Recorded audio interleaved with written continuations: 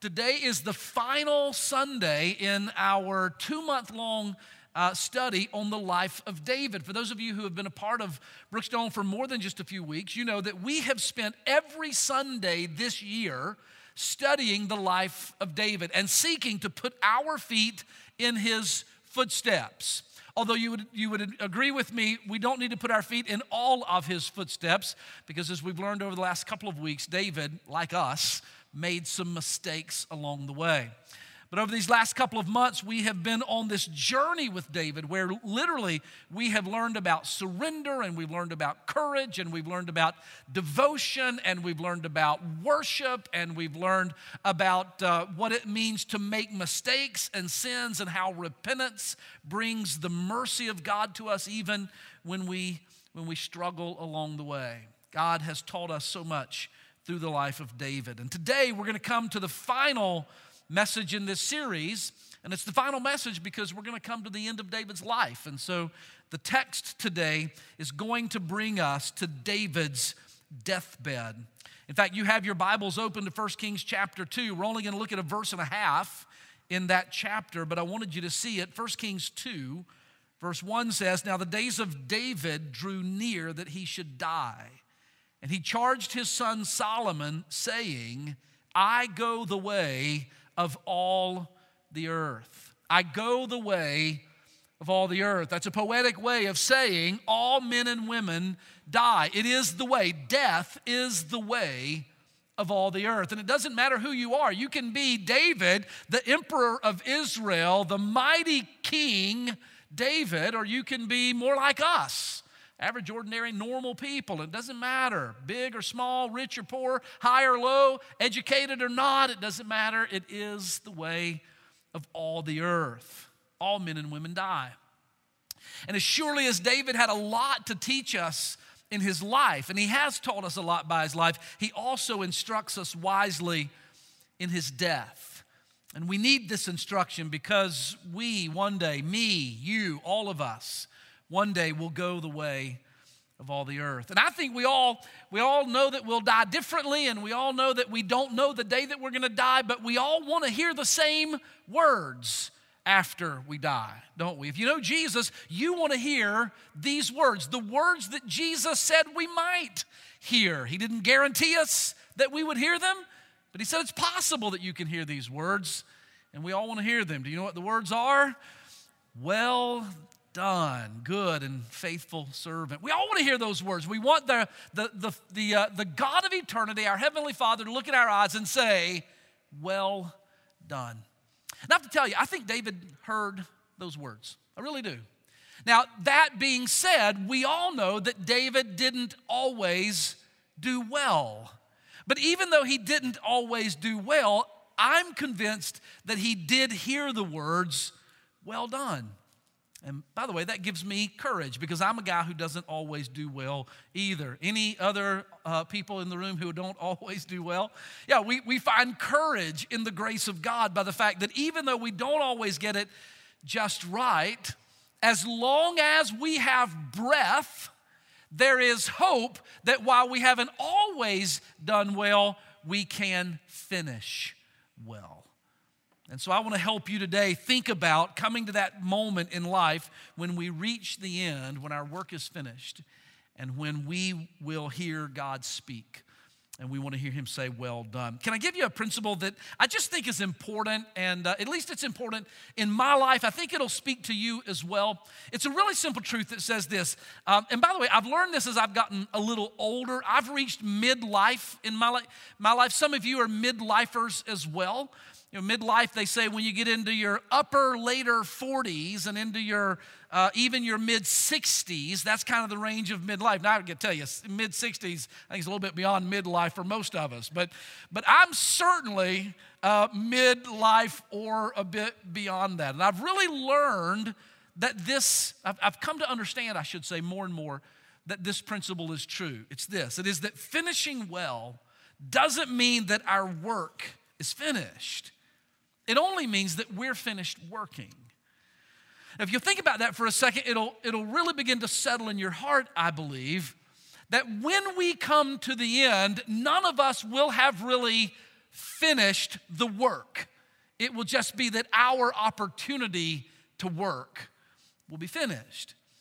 Because the truth is, the really important things in life, I mean, the thing that matters the most in life, that work was happening before I got here. And it will continue on after I'm gone. So for me to finish well, I just need to take that great work and pass it on so that those coming along behind me can continue in that work as well. That's exactly what David is doing in 1 Chronicles chapter number 22. He's coming to the end of his opportunity to work, and he's passing along this great work to his son Solomon. Now, I want to set the scene for you just a bit. We're going to read the passage in a moment in 1 Chronicles 22, but let me tell you what's happening in 1 Chronicles 21, okay, just to give you the context. Let me begin by telling you that when you come to this season in David's life, and it's late in his life, David has become a bit prideful and self-sufficient. Now, listen to me very carefully. David has become a bit prideful and self-sufficient in his mid to later life. And this is a common snare, a common trap for those of us in mid to later life. It's easy for us to become self-reliant, to become self-sufficient. That's very different from when we're young. Do you remember when you were young? When we're young, we still wrestle with pride, but it's a different kind of pride. It's kind of an arrogant, I know it all, even though I've done nothing kind of pride, right? I'm indestructible, I've got all the answers. That's kind of that youthful arrogance, right? We get past that. I mean, we grow out of that. As we mature, we realize we don't know everything. I don't even know all the questions anymore, let alone have all the answers. So we sort of grow out of that. But then we begin to actually live some life, and we begin to actually do some things. And once we've got some years behind us and some water under the bridge, it's very easy for us to begin to think, you know what, I got this. And what can happen is, are y'all tracking with me? Does anybody feel this? What happens is as we reach mid and later life, we can become pretty smug. I mean, we can begin to think, I don't really need anybody. I don't really need God. I mean, I can just I've got this thing figured out. And I can make it happen, so we become prideful and self-sufficient. It's exactly where David is. As a result of his pride, he gets entrapped in that snare of pride, and he commits a sin. Now, I'm not going to tell you what sin is. You can go read it in chapter 21 later. But when you come to chapter 21, as a result of David's midlife pride, God is judging him, and in fact, he's judging the Jewish people by extension as a result of David's sin. Look at it, how this judgment is pictured very dramatically in chapter 21, verse 16. Here's what the Bible says. And David lifted up his eyes and saw the angel of the Lord standing between the earth and the heavens. He had his sword drawn in his hand, and his sword was stretched out over the city of Jerusalem as if he was preparing to bring one final cut of judgment upon the inhabitants of Jerusalem. It's a dramatic picture of the judgment of God just waiting to fall as a result of David and the Israelites' midlife smug kind of pride. Now, if y'all are with me, would you shout amen? I want to stop for just a second. I want to make one quick aside. This really is not part of the teaching today, but I think it's just too important for me to not mention it. I wonder, I don't know if this is true, but I wonder if there is not an angel of the Lord, if we could see him, maybe even today, between the earth and the heavens, over the United States of America, with a sword drawn, ready to level judgment upon our nation. Could verse number 16 be a very apt description of what's happening in the heavenlies with regard to the United States right now? And let me tell you why I say that. Studies have been done of historical life cycles of civilizations. And every one of these studies arrives at the same conclusion, and it is this. It is that civilizations or cultures or societies tend to have a life cycle which begins fledgling, experiences some victory, reaches a zenith of power and wealth and might, then begins to decline in morality until ultimately that culture dies. And throughout history, the average lifespan of cultures is between 300 and 400 years. The United States of America today is 245 years old. We are midlife as a country. And I don't know if you sense it, but I certainly sense that among many of our cultural elites and among much of what I hear coming from the talking heads on the news shows and in many of our politician statements, I hear a smug disregard for our history and for God and His authority, and a sense of we are the United States and we can always be great and we can make it happen. And I just wonder if in our midlife pride and self-sufficiency, God has not drawn the sword and the judgment might be preparing to fall. Now, I don't know that that's true, but here's what I do know. That if it is true, then the rest of this passage ought to encourage us, because just before the judgment came, God gave mercy to David and to the Jerusalemites, and we could experience that same mercy. Amen?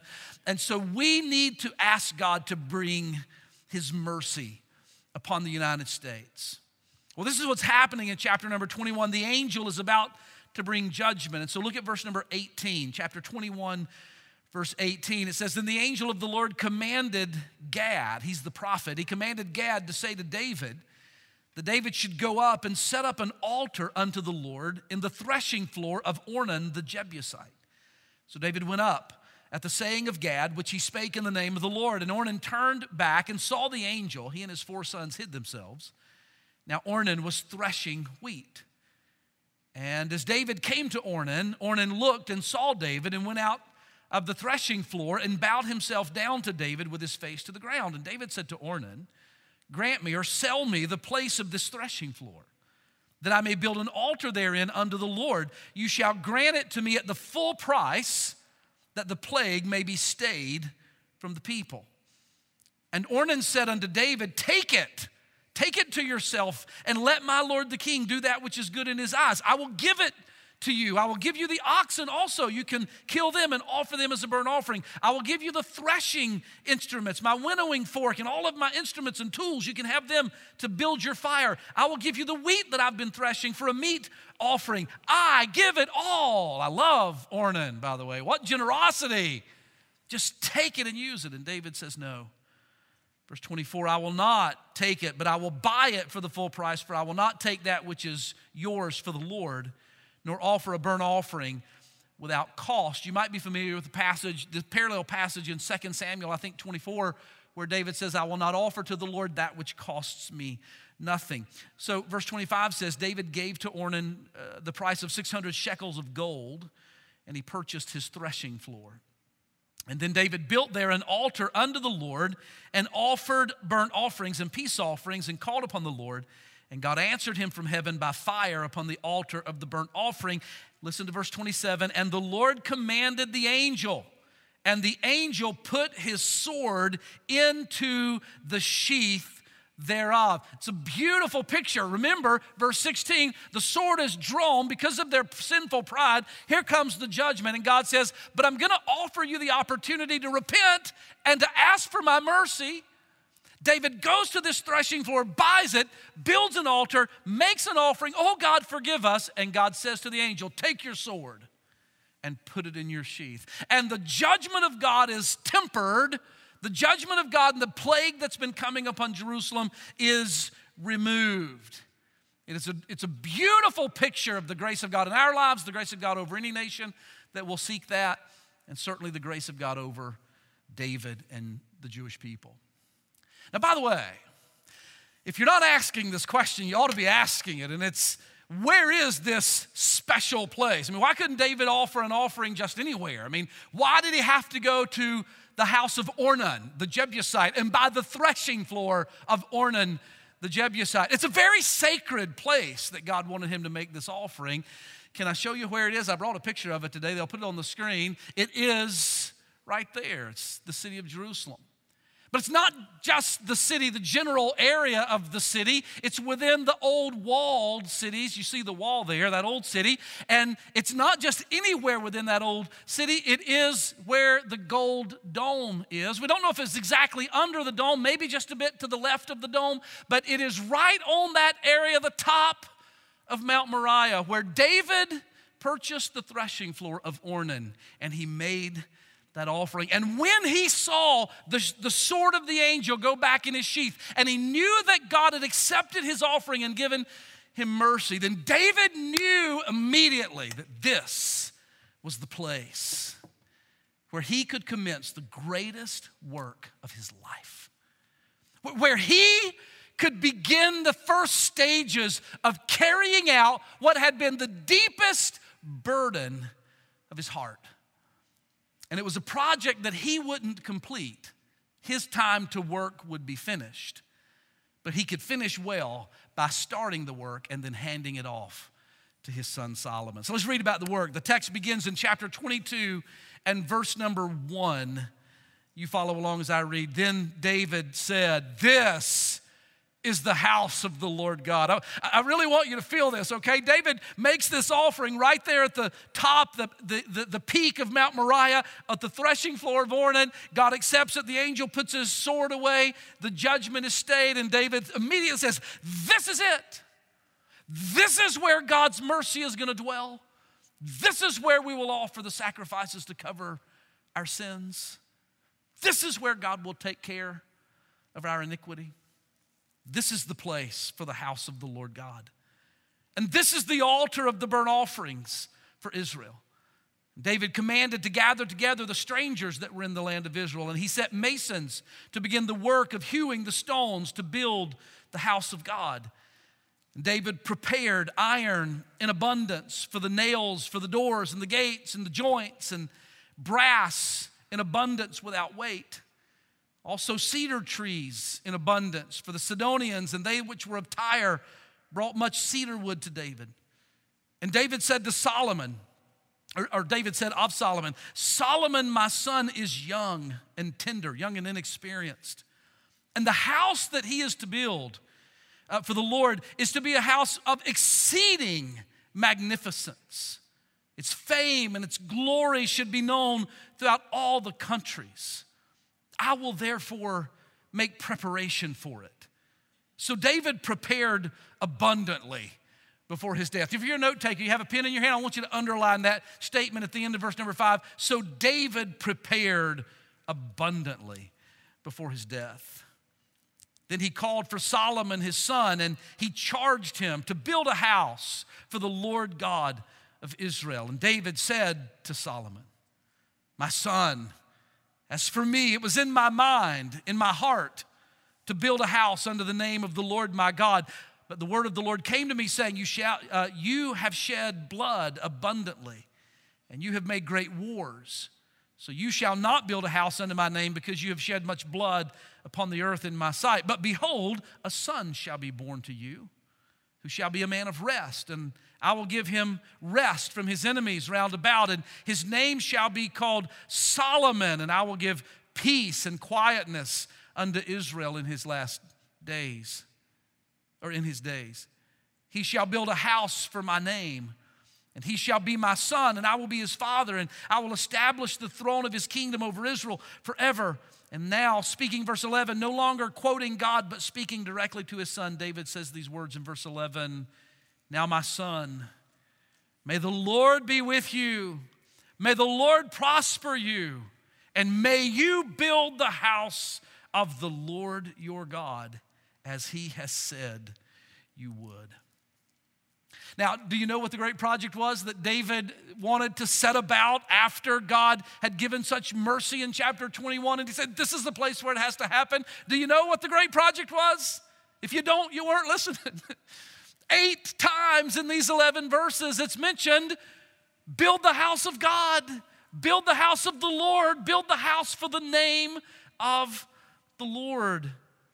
The greatest desire in David's heart. And he said it to Solomon in verse number 11. The greatest desire of my life, listen, church, David would say, Solomon, son, of everything that I've done, even when you consider all of my great campaigns and my great wars and victories, when you consider all of the wealth that I've amassed, Solomon, my greatest desire has not been to win wars, not to extend our territory, not to amass great wealth. My greatest desire has been to build a house for the Lord, to build the temple of God.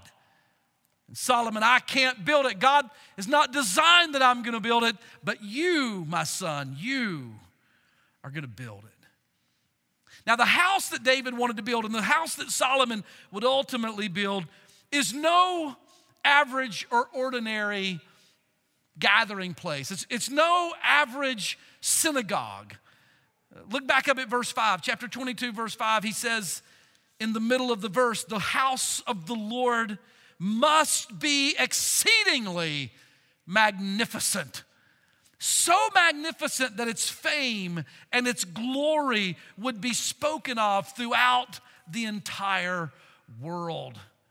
And I want to tell you, it was that kind of a magnificent house. Would you allow me to describe it for you or to read to you the description of it just briefly? Turn a few pages forward. Go to 2 Chronicles chapter number 3. Just quickly, 2 Chronicles chapter 3. Look at verse number 1. The Bible says, then Solomon began to build this house of the Lord at Jerusalem. Where did he build it? He built it in Mount Moriah. Where at Mount Moriah? On Mount Moriah, where the Lord appeared to David his father in the place that David had prepared in the threshing floor of Ornan the Jebusite. Well, there you go. When I said a minute ago it was right there, that's where it was built. You say, well, how does he really know that? Because the Bible tells me where it was built. In the threshing floor of Ornan the Jebusite, right there on Mount Moriah. And it was an incredible house. It was filled with exquisite works of art. And I don't mean paintings, but I mean exquisite hand-wrought works of iron and silver and gold. Cherubim and candelabras and seven armed candlesticks and tables for holy bread and great altars and a beautiful place filled with these works of craftsmanship. Many of the rooms were lined with the cedar wood that David had provided. It was a place that was bedecked with precious stones and gemstones. Much of it, entire rooms, overlaid with pure gold, filled with golden and silver implements of music and implements of worship. It was a beautiful place. Verse number 6 says that it was garnished with precious stones. Verse 4, verse 5, verse 7, verse 8, verse 9, all talk about the gold. Look at chapter 4, verse number 1. He made an altar. This altar just outside the temple where they would bring their offerings was no little altar. I mean, we call this an altar. It's not where we make sacrifices, but we surrender ourselves. It's just a little space. The altar that they built was 30 feet by 30 feet and elevated 15 feet high. You had to walk up a ramp to get on top of it. They built what's known as a laver. It's called a sea in the King James in verse number 2. It's called a sea because it's a huge basin of water. It's about 15 feet wide, circular. It would hold 17,000 gallons of water. And this is where they would come and prepare the sacrifices and wash themselves and wash the sacrifices and then up to the altar to make the sacrifice and then into the temple with the blood of the offering. It was this magnificent, profound building. Can you see it? If you can't, let me show it to you because I brought a picture of it, all right? It's on the screen. There it is. This is just the outside of it with the laver to your left and the altar to the right and the temple there in the background. This was Solomon's temple, the house of God that he built. But here's what you need to know about the temple. The external beauty of the temple and the grandeur of the building and the adorning of gemstones and gold overlay, it wasn't those things that made this temple so special. It was rather the divine purpose for which God wanted the building constructed. It was that divine consequence or result that would come from this temple existing. Solomon's temple had three primary purposes. We won't turn for the sake of time. Let me just read them to you really, really quickly. You can jot them in your notes and look them up later. The first purpose of Solomon's temple was that it would be a place of God's presence. Really important. This is where God would meet with his people.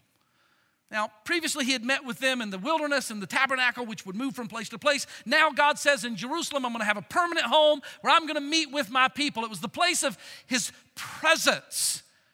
They could pray to him there. He would respond to them there. He was listening to their prayers. It was there where God's presence dwelt. Number two, the Temple of Solomon was a place to proclaim God's truth. It's where what was true of God might be made known to the nations. Might be made known to the people. Primarily that God is holy and unapproachable, and that the only way that you can approach him is through the blood of a sacrifice. That's the primary truth. That's gospel truth, by the way. The temple had the purpose of being in the place of his presence and the place of truth. Number three, the temple served the purpose of praising God's glory. It was the place where God was worshiped. Where if nowhere else in the world, it was at least at Mount Moriah, at Ornan's threshing floor, where Solomon built this temple, that the one true God would be exalted above all else. And that while the nations might worship trees and rocks and stones and moon and sun and stars, that the one true God would at least be worshiped in that house, and none else would be worshiped. And the Levitical choirs would stand and sing and sound the trumpets, and the offerings of worship would be made. It was a place where God dwelt, where his truth was proclaimed, and where his glory was known. And building this house of fellowship with God, and this house where his truth would be known and where his glory would be praised, was the greatest work of Solomon's life. And David spent his last days helping his son build the house. Some of you may be thinking, well, that's all great, and I'm glad to know it, and I love Bible history, but what does that have to do with me in the 21st century? Listen, if you don't already understand the application, let me make sure that you know it. Do you know what 1 Corinthians 6:19 says? It says, what? Do you not know that your body is the temple of God? Solomon's temple has been destroyed. It no longer stands. You say, well, there's no temple anymore. No, there's a temple.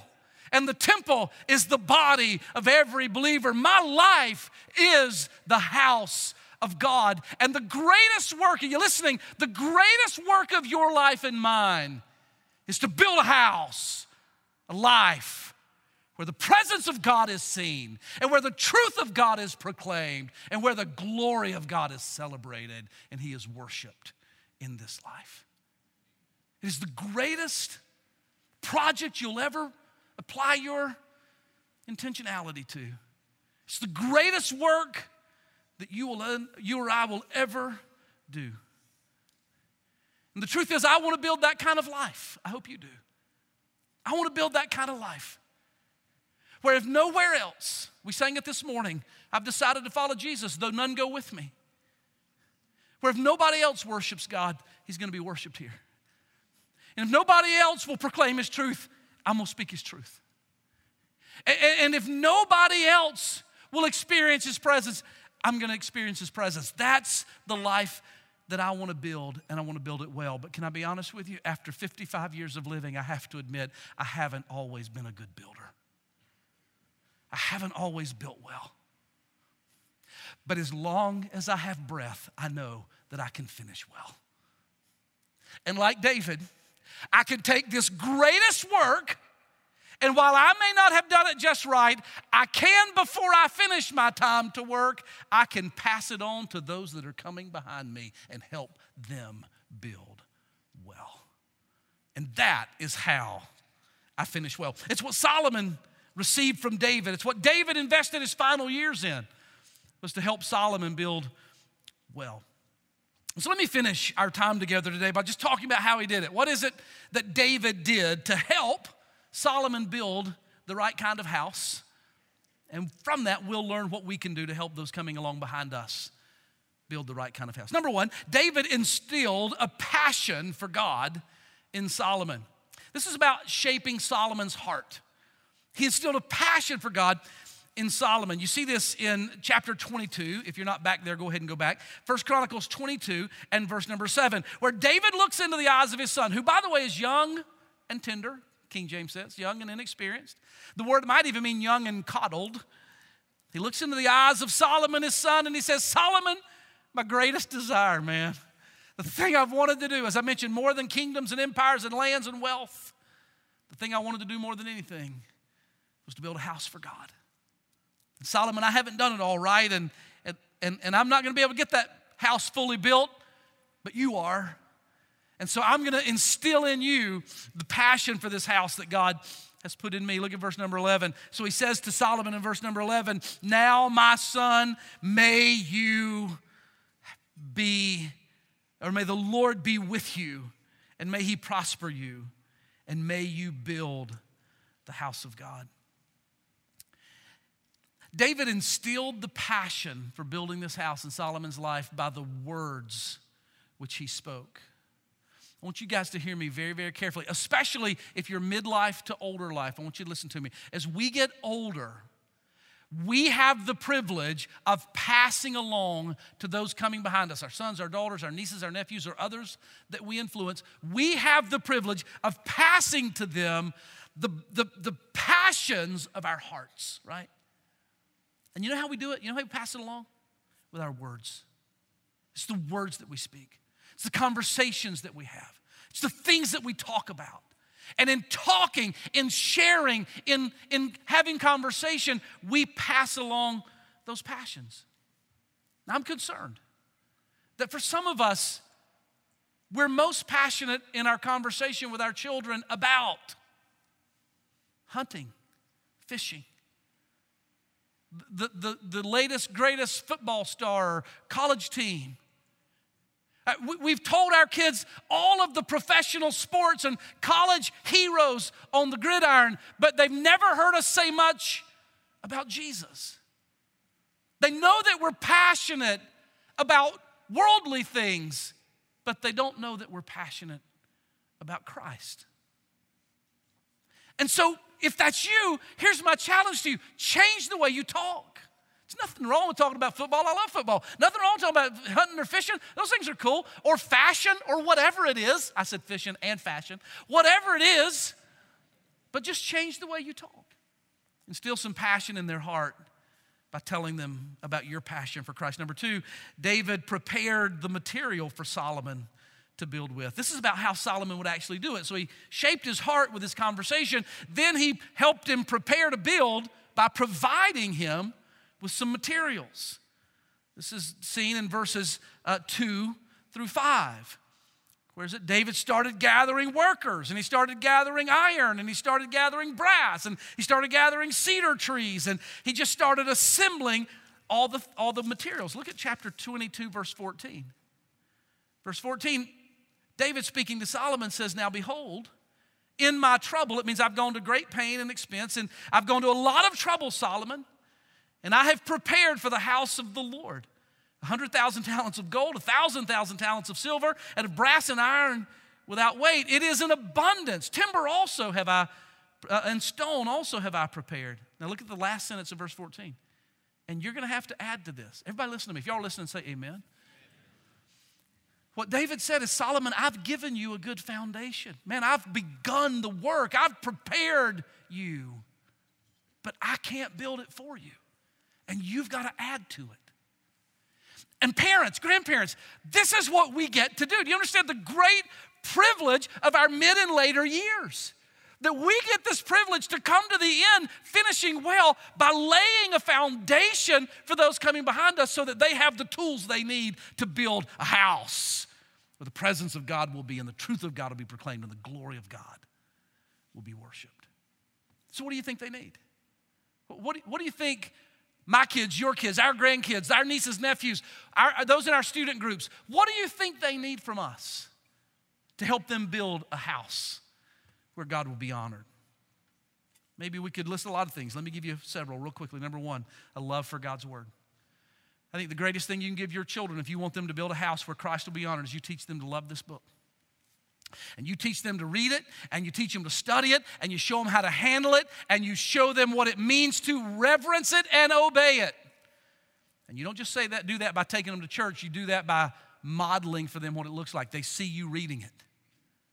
They know mom's got a place, dad's got a place where they go to. They read their Bible. I see them with their Bible open. This Bible matters to my mother. It matters to my father. They need to see that. You're giving them the foundation of a love and a respect for God's word. And then when they say, Mama, I want to do this. Daddy, can we do that? You say, what does the Bible say?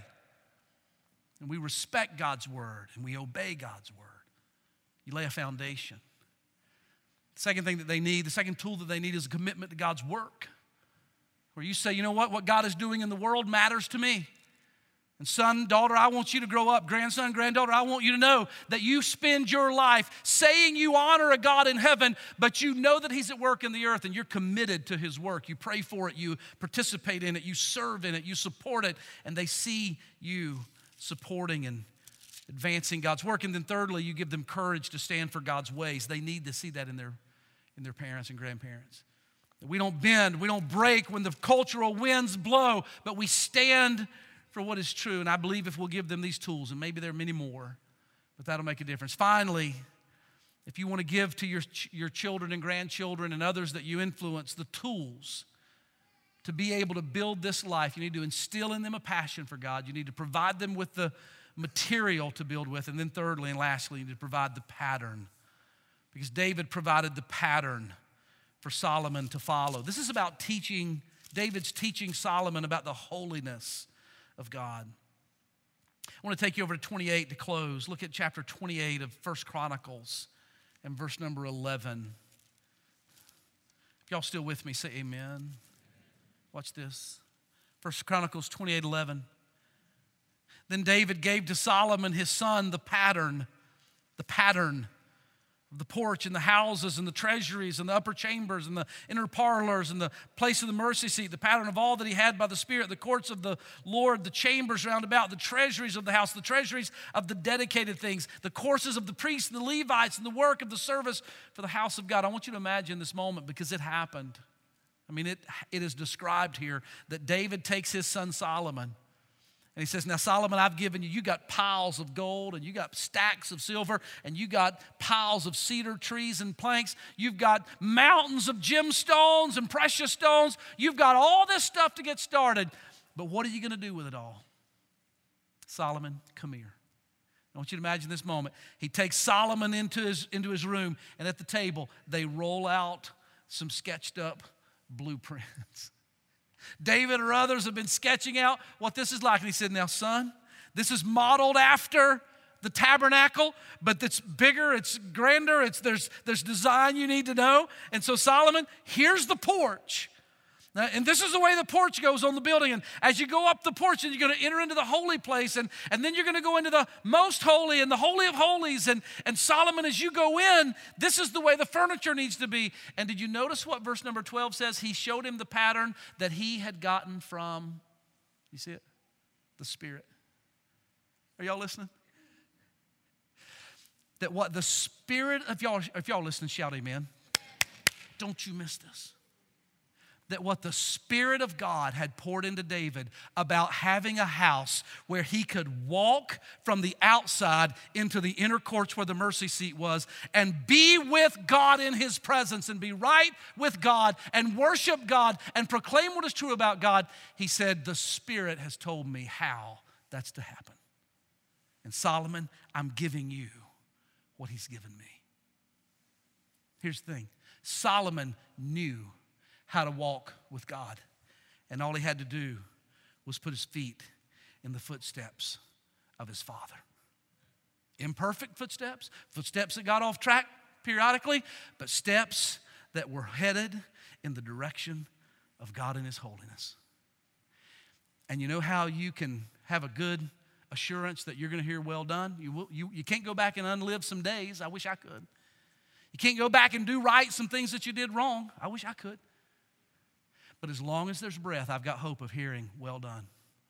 And I believe I'll hear it if those 4 kids that Tracy and I raised and those grandchildren of ours that they're now raising, if when I leave this world, if when I go the way of all the earth, my kids and grandkids and others coming behind me can go, you know what? If we can just put our footsteps in Dad's steps, then we'll know we're headed in the right direction. And I believe God would say, well done. Well done. So David spent his last days helping Solomon get ready to build the right kind of house. Turn one page, verse 29. Solomon buries his dad. David dies. Verse number 26 says, I'm in chapter 29, verse 26, David, the son of Jesse, reigned over all Israel. The time that he reigned was 40 years, 7 years in Hebron, 33 years in Jerusalem. Verse 28 says, and David died in a good old age, full of days, full of riches, and full of honor. And I just wonder, I don't know exactly how this went, but I just wonder if in the moments of the days before David actually closed his eyes in death. You know, the Bible tells us in 2 Samuel, they put him in a bed. He couldn't even, get his own self in the bed. They put him in a bed and they covered him up with covers, the Bible says. It was deathbed. In fact, it says they covered him with many covers and he still couldn't get warm. When you get old, your blood gets thin. I've felt that a little bit. They covered him with covers and he drew his feet up in the bed. I just wonder if while he laid there, knowing that soon he would see the face of God, as he lay there thinking of all that he had left for Solomon and thinking back through all those paths and days, and from the moment that Samuel had anointed him king, he was a little shepherd boy, all that God had brought him through, I wonder if David sang to himself some of the songs that he himself had written. Some of the Psalms. And I particularly wonder if he sang to himself that most famous psalm, which is a glorious psalm, but it has a rather inglorious name. It's just number 23. The 23rd Psalm. I wonder if he sang that. I don't know if he did, but we're going to. So why don't you stand with me? Would you? Actually, we're not going to sing it because I'm not a song leader. And it'll just be a bigger blessing to all of us if we just say it. But would you mind, and if you're at home watching online, would you stand as well? Would you mind with some passion and maybe feeling, as the Spirit would allow you to, the emotion and the passion that David must have felt in the last moments of his life? Maybe he recited these words. Let's do it. The Lord is my shepherd, I shall not want. He maketh me to lie down in green pastures. He leadeth me beside the still waters. He restoreth my soul. He leadeth me in paths of righteousness for his name's sake. Yea, though I walk through the valley of the shadow of death, I will fear no evil. For thou art with me. Thy rod and thy staff, they comfort me. Thou preparest a table before me in the presence of mine enemies. Thou anointest my head with oil, and my cup runneth over. Surely, stop right there. Everybody say it again. Surely, say it like you believe it.